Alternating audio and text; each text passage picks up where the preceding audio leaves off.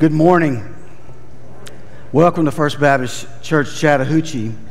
As I listened to the reading of the Word there, I was reminded this week in my study that my father often used to tell me as a boy growing up that when I was hungry, I would just pile food on my plate.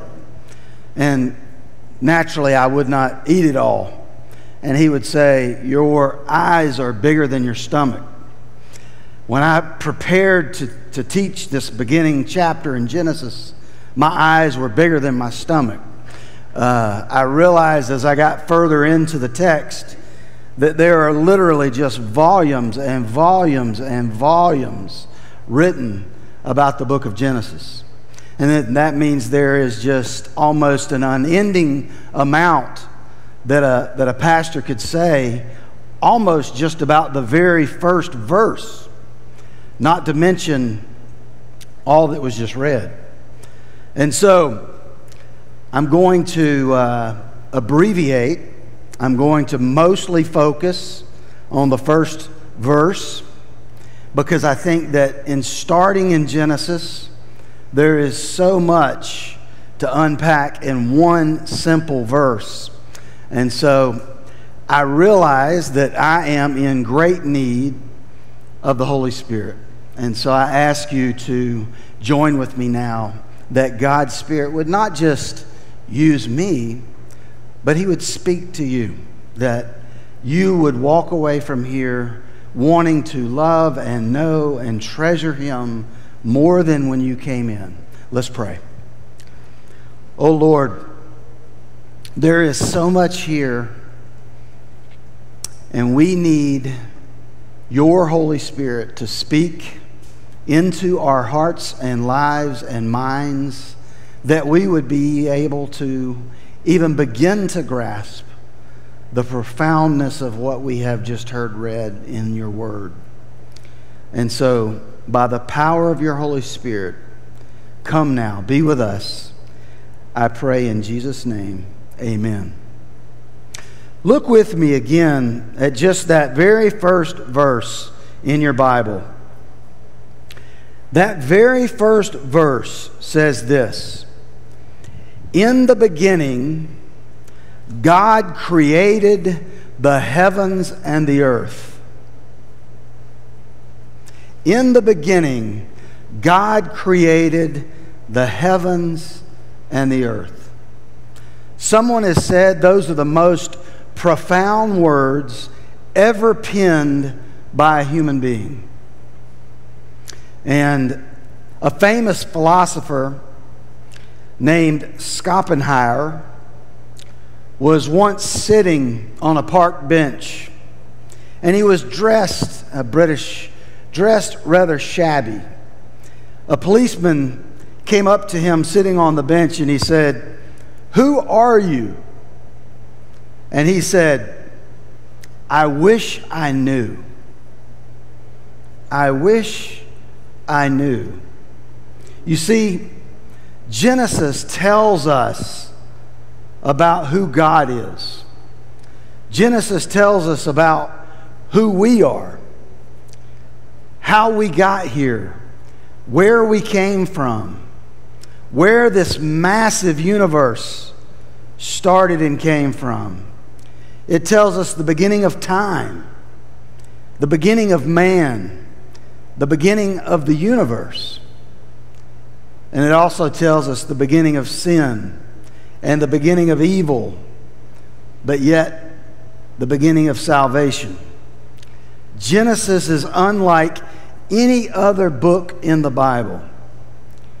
Genesis begins to help us unfold the entire book of the Bible.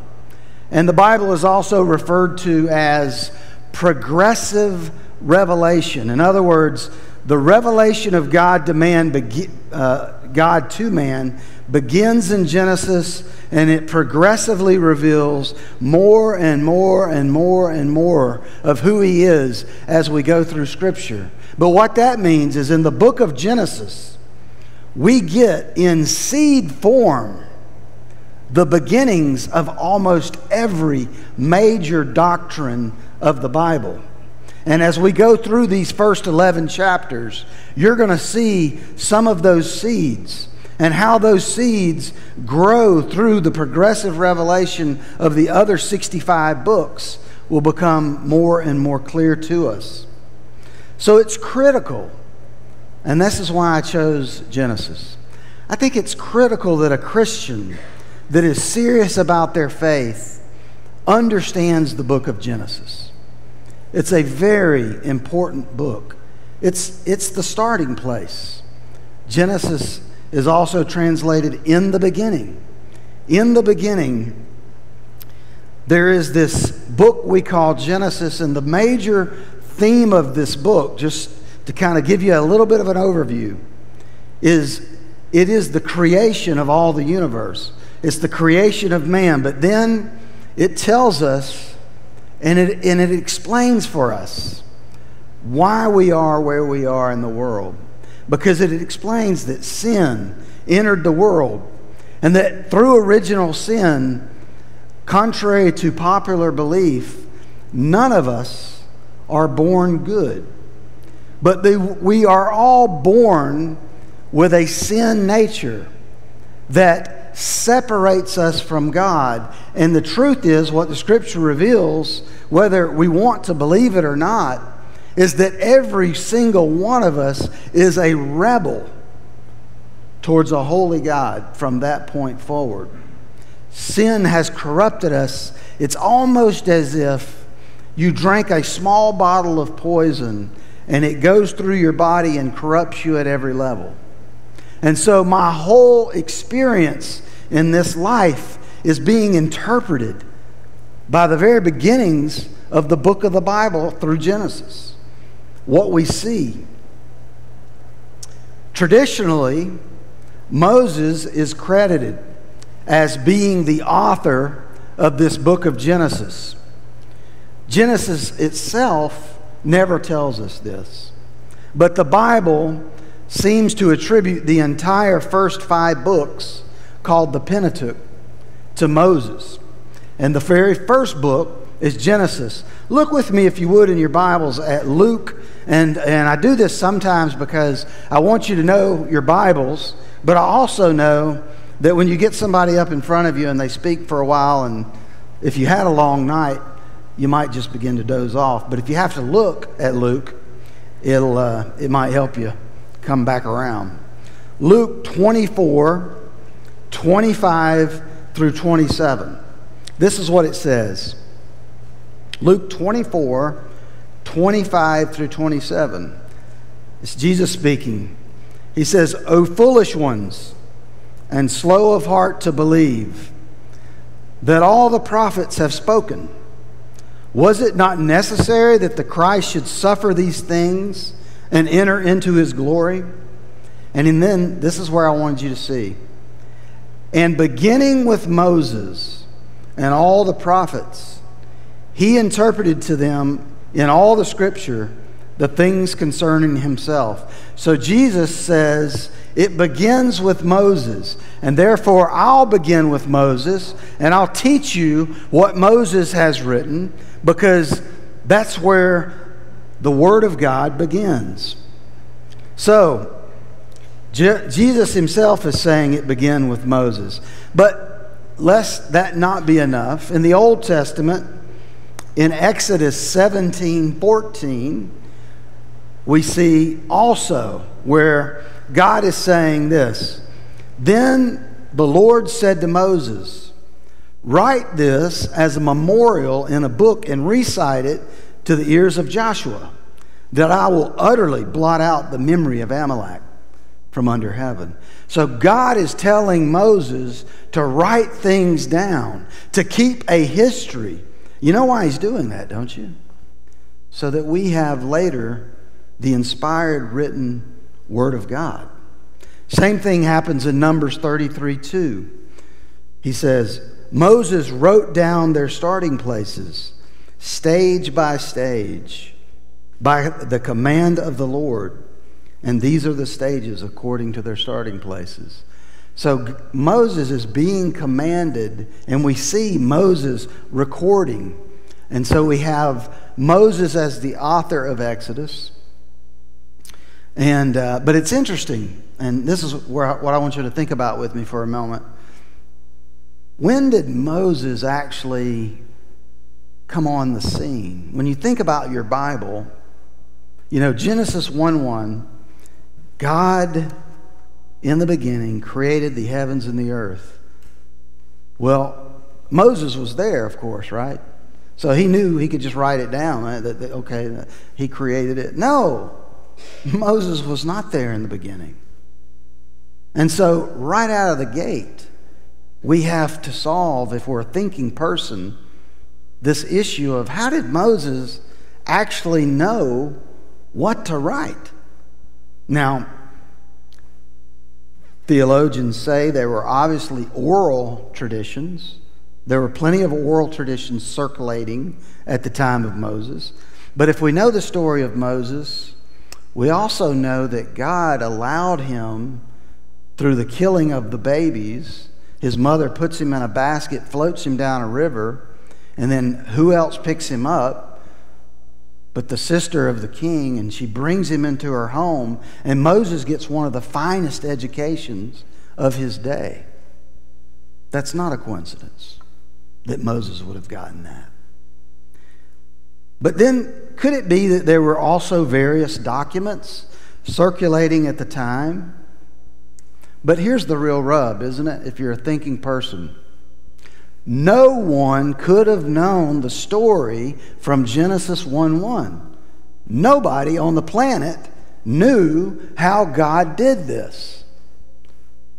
And so what happened?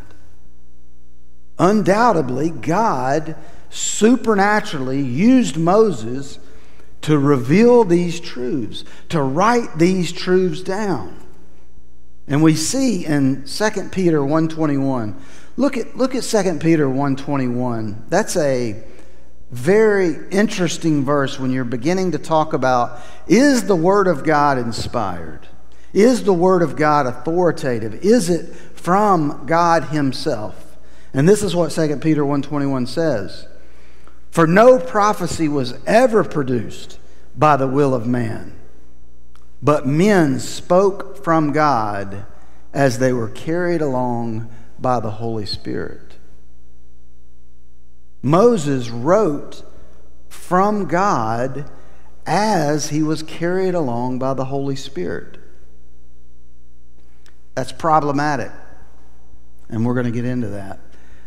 Not for all of us, but for some of us. But I believe, and my conviction is, that God spoke to Moses and He told him what to write. And He wrote the inspired Word of God for us. Now, that kind of concludes a brief overview of Genesis. Let's look again at this first verse. In the beginning, God created the heavens and the earth. It seems to be, if in first reading, one simple sentence.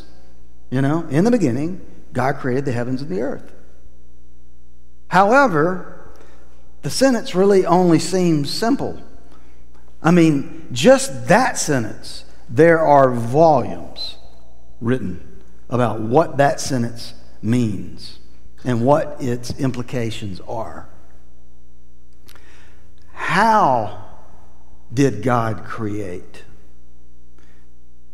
You know, prior to that moment, there was nothing. The earth was formless and void. There's a Latin word that also says the same thing, ex nihilo. Formless and void. There was nothing. God didn't make the universe from pre-existing building blocks. God, being God, and only Him could do this, He created from nothing. The Bible never expressly states that God made everything from nothing, but it's implied all through the Scriptures. Hebrews 11:3 is a great example of that. By faith, we understand that the universe was created by the Word of God. How do we understand that? By faith. By faith. So that what is seen was not made out of things that are visible. What is seen are not made out of things that are visible. By faith. And the amazing thing is that God just spoke the universe into existence. Scholars take this to mean that the universe came into existence by a divine command from God. He just spoke. There was nothing, and then there was a universe. That's our God. How amazing is that? Humans, we can be creative. Matter of fact, my youngest daughter, she's got some paintings that, as a parent, when they were small kids, you put anything on their fridge. It's like, oh, what's that? Yeah, that's going on the fridge, whatever that is. But my youngest daughter is quite an artist. And she's studying graphic design at Georgia Tech. And she has drawn some things and painted some things that now, quite frankly, as an adult, I go, that's really good, But strictly speaking, we cannot create. Human beings, and you're going, oh, no, we can create. Not really. We can only synthesize. We can only take where there is something like a pen and a piece of paper, and we can put something together. Our God created out of nothing. He spoke and He flung the stars into existence. He spoke and the earth came. He spoke and He created man. It's astonishing. God is not constrained. It's difficult. This is difficult for us to comprehend because, those of us that are scientists, and I do not claim to be, but you might have studied, at least in a science class, the laws of physics. The first law states that matter cannot be created or destroyed. Matter can be converted from a solid to a liquid to a gas to plasma and then back again. Atoms can be combined into molecules and they can be split into component parts, but matter cannot be created from nothing, and matter also cannot be completely destroyed. Well, that's problematic because He created from nothing. And so this idea that God created everything from nothing, I will say, is at least not natural to a human being. But it is supernatural. It's a supernatural thing. Man has a hard time believing that something is supernatural, that there's anything that is supernatural, because we live in a natural world. And supernatural, by definition, means it's attributed to some force beyond scientific understanding of laws in nature. We're not comfortable with that. As I was studying this week, I'm fully aware that I'm not a scientist, and I also know that there are some scientists in our congregation. And so I said, Lord, how do I talk about something that seems so scientific when I'm not a scientist? And I think the answer, obviously, well, maybe not obvious to you, but I don't hear verbally from God. But in my spirit, I sensed Him saying, son, I didn't tell the world how I did it on purpose. I did not tell them in Genesis, and this is exactly how I did it. I just told them that I did it. And I think the reason He just told us that He did it was because there is this thing that He is after in us called faith. And it is enough, and I'll show you in a moment, to see the universe and to see our world and to believe that indeed He did do it. How He did it, I'm going to talk more about that next week, but the truth is, I don't know. And I'll tell you this, you don't either. He's God, we're not. So, God does tell us in Genesis account that He created all things. He certainly could have told us how He did it, but He has not chosen to do so. And so therefore, I think what has happened among those who are not followers of Christ is we have created theories. Probably the most well-known is Charles Darwin and the theory of evolution. I personally do not subscribe to that, do not believe that that's how God did it. I believe first God did it, and then I also believe that there's enough holes in the theory of evolution that I don't believe that that's how He did it. And I'll tell you why in just a minute. But in our text, there is no single word to describe the universe. In the Hebrew language, there's no word for universe. And so the way the verse reads is He created the heavens and the earth. And so when a Hebrew back then would write, like the story in Melchizedek, where he blessed Abram, he said, "In the name of the sovereign God of the universe, blessed be Abram, God, Most High, possessor of heaven and earth." They would say, of heaven and earth. And that meant universe. Possessor of the universe. God created all of it. Heaven and earth, the universe. And so, God ordered the universe. Here's a question that you may be asking. Did He use the Big Bang to create the universe?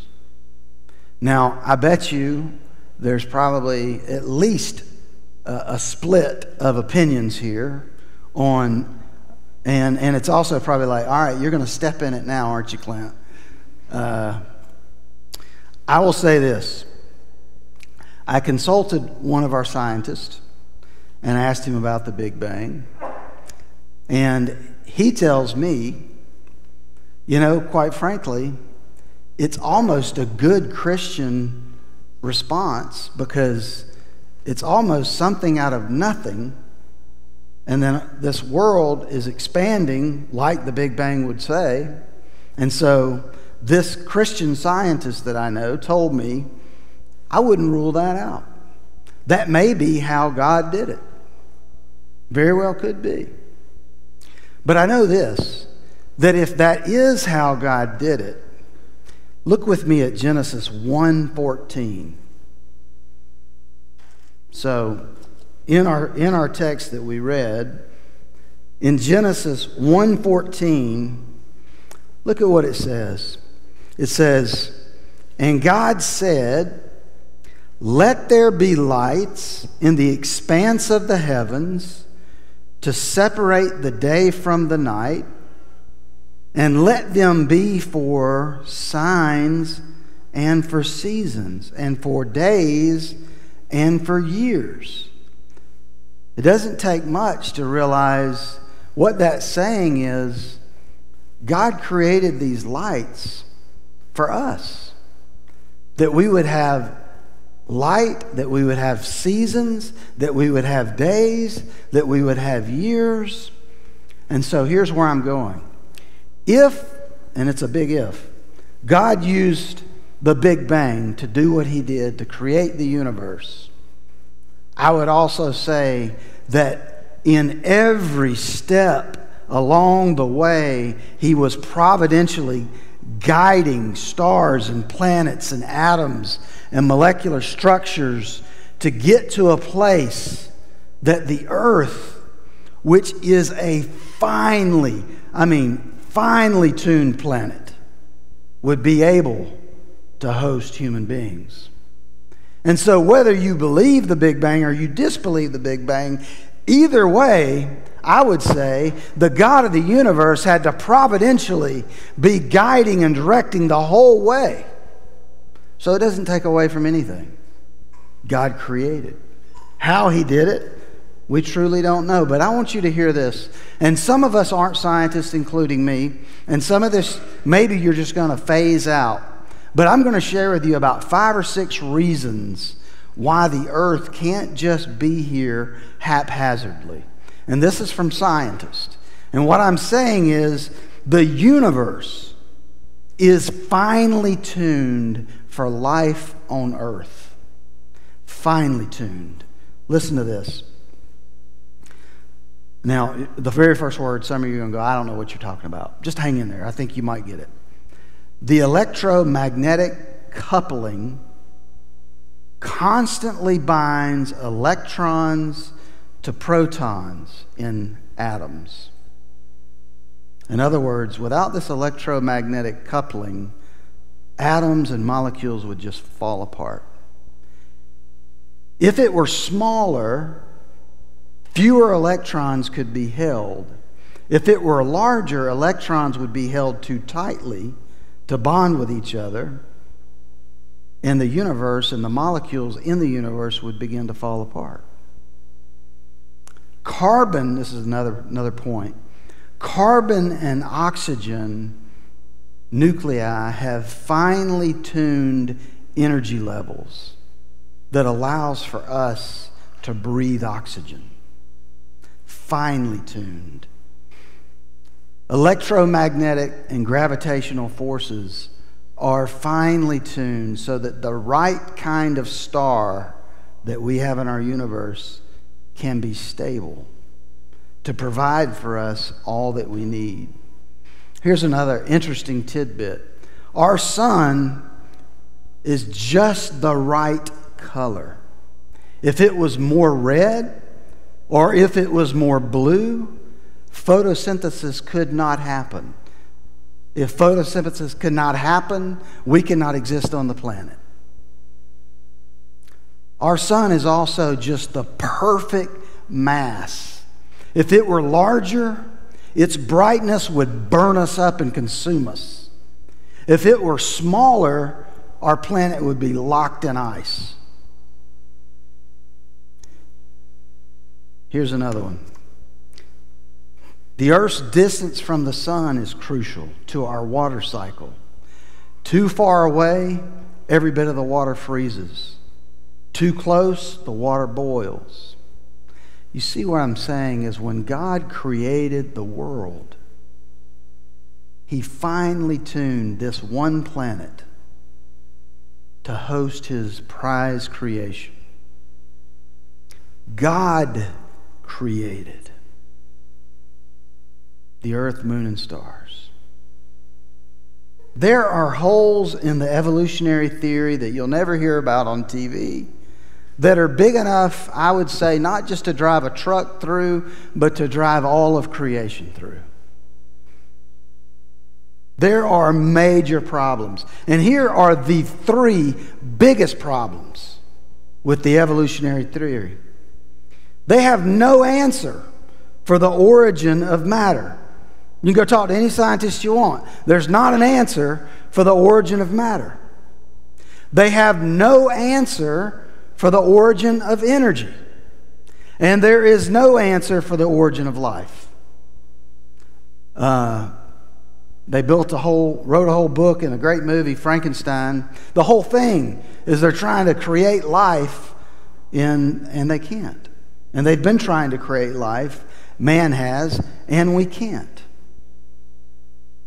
And so, it is interesting. Next week we're going to talk about the days and what the days mean. And quite frankly, I'll tell you next week the different theories about is the earth billions of years old or is it a young earth? And I just throw this out there as a teaser to next week. You know, it says in the scriptures that God created Adam. What if 3 seconds after God created Adam, you saw him? here's what you would conclude. He looks like he's 30 years old. 3 seconds after he was created, 30 years old. Could God have created the earth with age, just like he did with Adam and Eve? Could have. We'll talk more next week about the different theories as it relates to that. So why do I believe when so many around me, including my own father and people in my family, don't believe what we read in the very first verse? In the beginning, God created. Why do I believe that? Why should you believe that? God's Word gives us plenty of reasons to believe it. It explains a complete worldview, a complete way of seeing the world that is consistent with everything I've experienced in my life. For example, God's Word teaches us we will struggle with sin. Which one of us doesn't struggle with sin? God's Word says we will struggle with sin, even as followers of Him. That will be part of our story. God's Word tells us He loves us, and He sent a Savior who was a servant to do all that the Father had asked Him to do. The Savior is completely, the Lord Jesus is completely other than any earthly king who, if you gave Him the kind of power that Jesus had, He would have used it to suppress and oppress the weaker subjects. But what did He do? He came and He served and He gave and He died. You see, also, you know what? I think if man had written the story that we have about our King, man would have come down, and I'm sure he would have not mixed it up with the sinners and the tax collectors and the prostitutes. He didn't, this Savior of ours, He didn't hang out at the Jerusalem Country Club with the fat cats talking about his handicap. He came and He went after the poor. And He went after the lowly. And He went after those who knew that they needed a Savior. He sacrificed. He served. He gave Himself for sinners. That's not the way the world would write a story about a king. And that's why it rings true.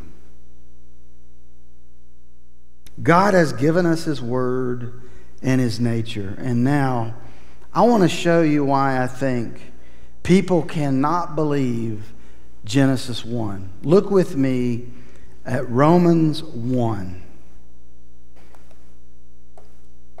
Why can they not believe it? I think the Scriptures are actually very clear about it. Why aren't more people sitting in churches across our country this morning? This interprets my experience. Romans 1, we're going to start in verse 18. And listen to what the Word of God says. For the wrath of God is revealed from heaven against all ungodliness and unrighteousness of men, who by their unrighteousness, listen to what this says, they suppress the truth. For what can be known about God, in other words, there is a lot that can be known about God, is plain to them because God has shown it to them. He's talking about non-believers, not Christians. He's saying what can be known about God is plain to them because God has shown it to them. Well, how did God show it to them? It says, for His invisible attributes, namely His eternal power and divine nature, have been clearly perceived ever since the creation of the world. Ever since the creation of the world, God's eternal power and divine nature and creation itself is speaking, there is a God. And he says, in the things that have been made. We can look at the things that have been made and know that there's a God. It's not hard for me, even in this very moment, to look down at this little cooing baby who her sweet mother is trying her best to keep her, and just know that's not an accident. Something supernatural works in the reproductive system. Think about it. She didn't necessarily, while that baby was in the womb, be telling her body, okay, now you need to send some food down there because the baby's getting hungry. Or she didn't tell her body. The body just did it. The body created this little wonderful little baby. We have so little to do with any of that.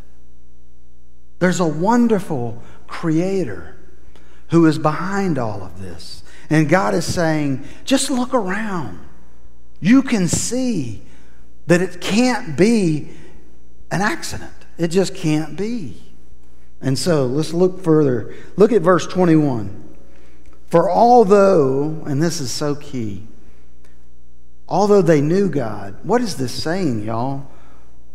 Although they knew God, it's saying that even the non-believer, they know God. They won't tell you they know God. They won't tell you that they think it's real. Although they knew God, they did not honor Him as God or give thanks to Him.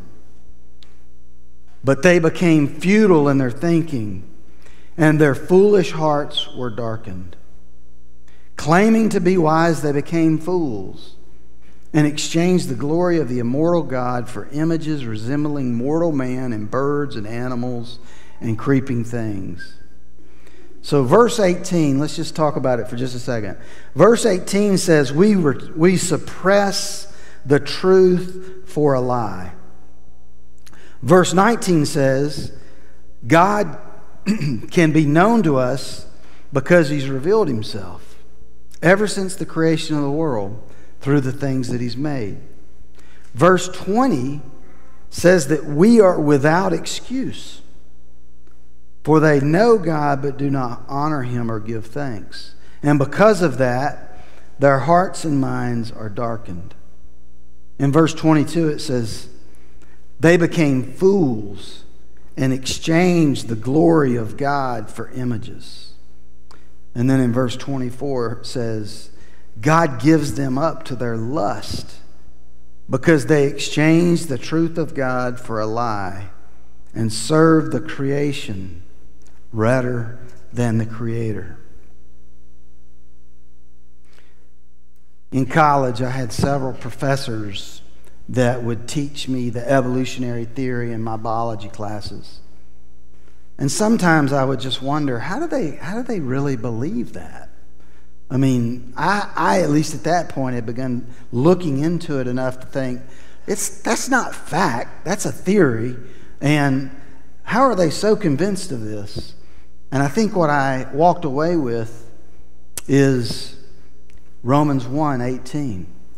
They are suppressing the truth of God for a lie so that they do not have to answer to the Creator of the universe. It is much easier to say there is no God and come up with another theory and live any way you want. But when you say there is a God, then you must worship and follow. And so it is easier to just not do that. The Scriptures help us understand the world we live in better than anything I have ever experienced in my entire life. And I want to say this. This verse primarily is talking about non-believers. And if you were to go home and read further, Romans 1:26 through 32, frankly, it gets into when we suppress the truth, what happens to us ultimately. And it describes the culture that we live in today. And if you go and read it, you'll know what I'm talking about.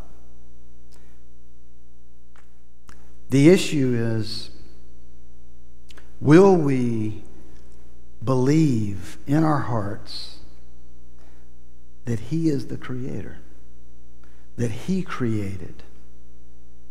And my heart, not just these people in Romans, my heart wanders. Not only does it wander, but sometimes it even wonders. Like, is this really how it happened? Or the scientists correct that tell me of the alternative views? And it comes back to trust and faith ultimately. But God has given me so many rungs to hang my faith on. Just the way He has delivered, the way He has given, the way He has been kind, the way He has been good, that over and over and over again, my experience says, yes, it is true. Yes, He is good. And yes, He is the Creator. Prone to wonder, Lord, I feel it. Prone to leave the God I love. Here's my heart, Lord. Take and seal it. Seal it for thy courts above. Oh God, you did create, and we confess it as true. Amen.